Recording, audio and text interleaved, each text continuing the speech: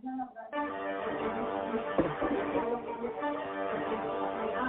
After Report on Grecian Echoes, news in commentary with Stamatis Astra. Grecian Echoes, the After Report. Don't miss it. And joining us on this cold and frigid Sunday morning, Stamati, good morning. Kalimera, Kali Kiriaki. Καλή Κυριακή, 31 Ιανουαρίου σήμερα, τέλειωσε και ο Ιανουάριος. Όπως είπες, κρύο, έχουμε και αύριο χιόνια, έχουμε χειμώνα, όπως και να το κάνουμε, χειμώνας στην Βοστόνη και στη Νέα Αγγλία. Πάντως ηλιόλους τη μέρα, όσοι αντέχουν το κρύο μπορούν να πάνε στα χιονοδρομικά κέντρα να ευχαριστηθούν το σκι. Πάμε να δούμε τα νέα ανά τον κόσμο, την Ευρώπη και φυσικά την Ελλάδα μας. Τα περισσότερα νέα σε όλο τον πλανήτη έχουν να κάνουν με την διαχείριση του κορονοϊού. Εδώ στις Ηνωμένες Πολιτείες θα υπάρξει και σε όλη την Αμερική πλέον η εντολή ο κόσμος να φοράει μάσκες και στα μέσα μαζικής μεταφοράς, τρένα, αεροπλάνα, λεωφορεία, καθώς πολλές πολιτείες δεν το είχαν επιβάλει. Στον υπόλοιπο κόσμο, η Κομισιόν και η εταιρεία AstraZeneca εξακολουθούν να έχουν την δικό τους διαπληκτισμό. Το μήνυμα της Κομισιόν ήταν ότι περιμένουμε 400 εκατομμύρια δόσεις να παραδοθούν, που έχουν συμφωνηθεί, όπως τόνισε η πρόεδρος της Κομισιόν μετά την τυπική έγκριση του συμβολέου για το εμβόλιο της AstraZeneca.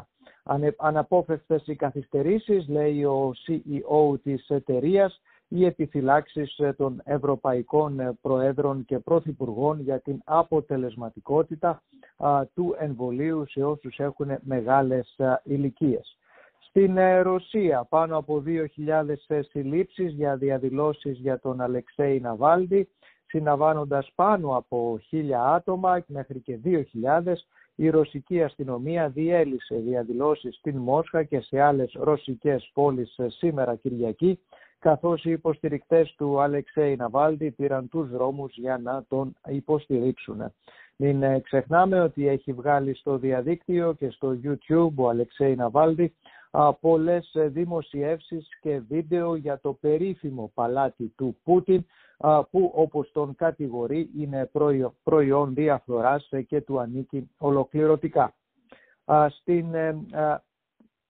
Οι μεταλλάξεις τώρα του κοροναϊού εξακολουθούν να προβληματίζουν τους επιστήμονες. Όλοι πιστεύουν ότι θα είναι μια μεγάλη μάχη κατά αυτού του ιού, την ώρα που ο πλανήτης βρίσκεται κοντά στο να προσθέσει 2 ακόμα εμβόλια στη μάχη κατά της πανδημίας, και μάλιστα ένα, αυτό το Johnson & Johnson, θα είναι σε 1 δόση.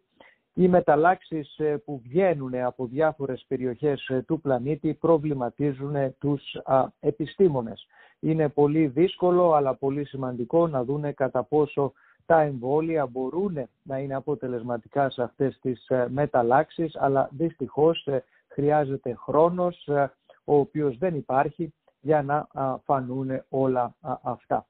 Εδώ στις Ηνωμένες Πολιτείες, στην Ουάσιγκτον, ο πρόεδρος Τραμπ έκανε μια κίνηση που είναι περίεργη και 5 δικηγόροι που εργαζόντουσαν για αυτόν και την υπεράσπιση του για τη δίκη που έχει στην Γερουσία αποχώρησαν από τη νομική ομάδα του τέους Προέδρου, καθώς έτσι μια εβδομάδα σχεδόν πριν από την δίκη στην Γερουσία ο πρόεδρος Τραμπ δεν έχει αποφασίσει ποιοι θα είναι οι δικηγόροι του οι οποίοι θα τον υπερασπιστούν στην Γερουσία.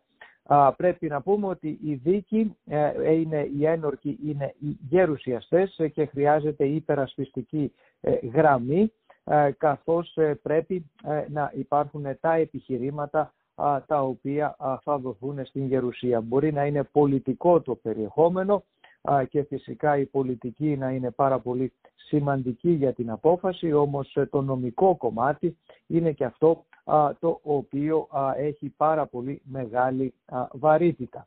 Στην Ελλάδα να πάμε και στα ελληνικά θέματα, καθώς και εκεί υπάρχει φόβος για τις μεταλλάξεις. Στην Θεσσαλονίκη φαίνεται να υπάρχει μετάλλαξη από την Νότια Αφρική, καθώς πλέον μετέβηκε και εκεί κλιμάκιο της ελληνικής κυβέρνησης και των επιστημόνων για να μπορέσουν να δούνε τι θα γίνει. Ανοίγει και επίσημα αύριο το πακέτο ανάπτυξης, ονομάζεται στην Ελλάδα Γέφυρα 2, στο οποίο θα μπορούν να επιδοτηθούν επιχειρηματίες με δάνεια για εταιρείες, για ελεύθερους επαγγελματίες που έχουν πληγεί από την οικονομική κρίση και από την πανδημία. Να πάμε στα παγκόσμια οικονομικά νέα και στις χρηματαγορές, όπου την Παρασκευή είχαν μια αρκετά μεγάλη πτώση, 2%.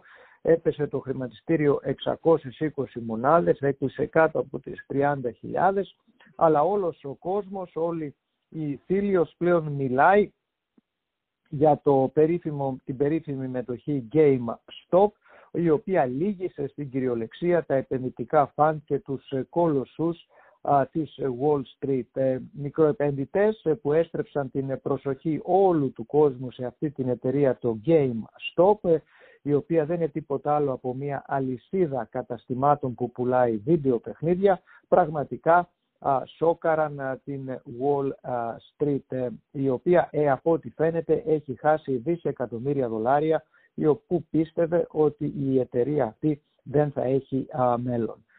Πάντως στο κομμάτι της κερδοσκοπίας η μετοχή έχει φτάσει αυτή τη στιγμή στα $325 και πολλοί πιστεύουν ότι θα υπάρξει μεγάλη διακύμανση στην τιμή της, κάτι το οποίο φέρνει πάρα πολύ μεγάλο ρίσκο.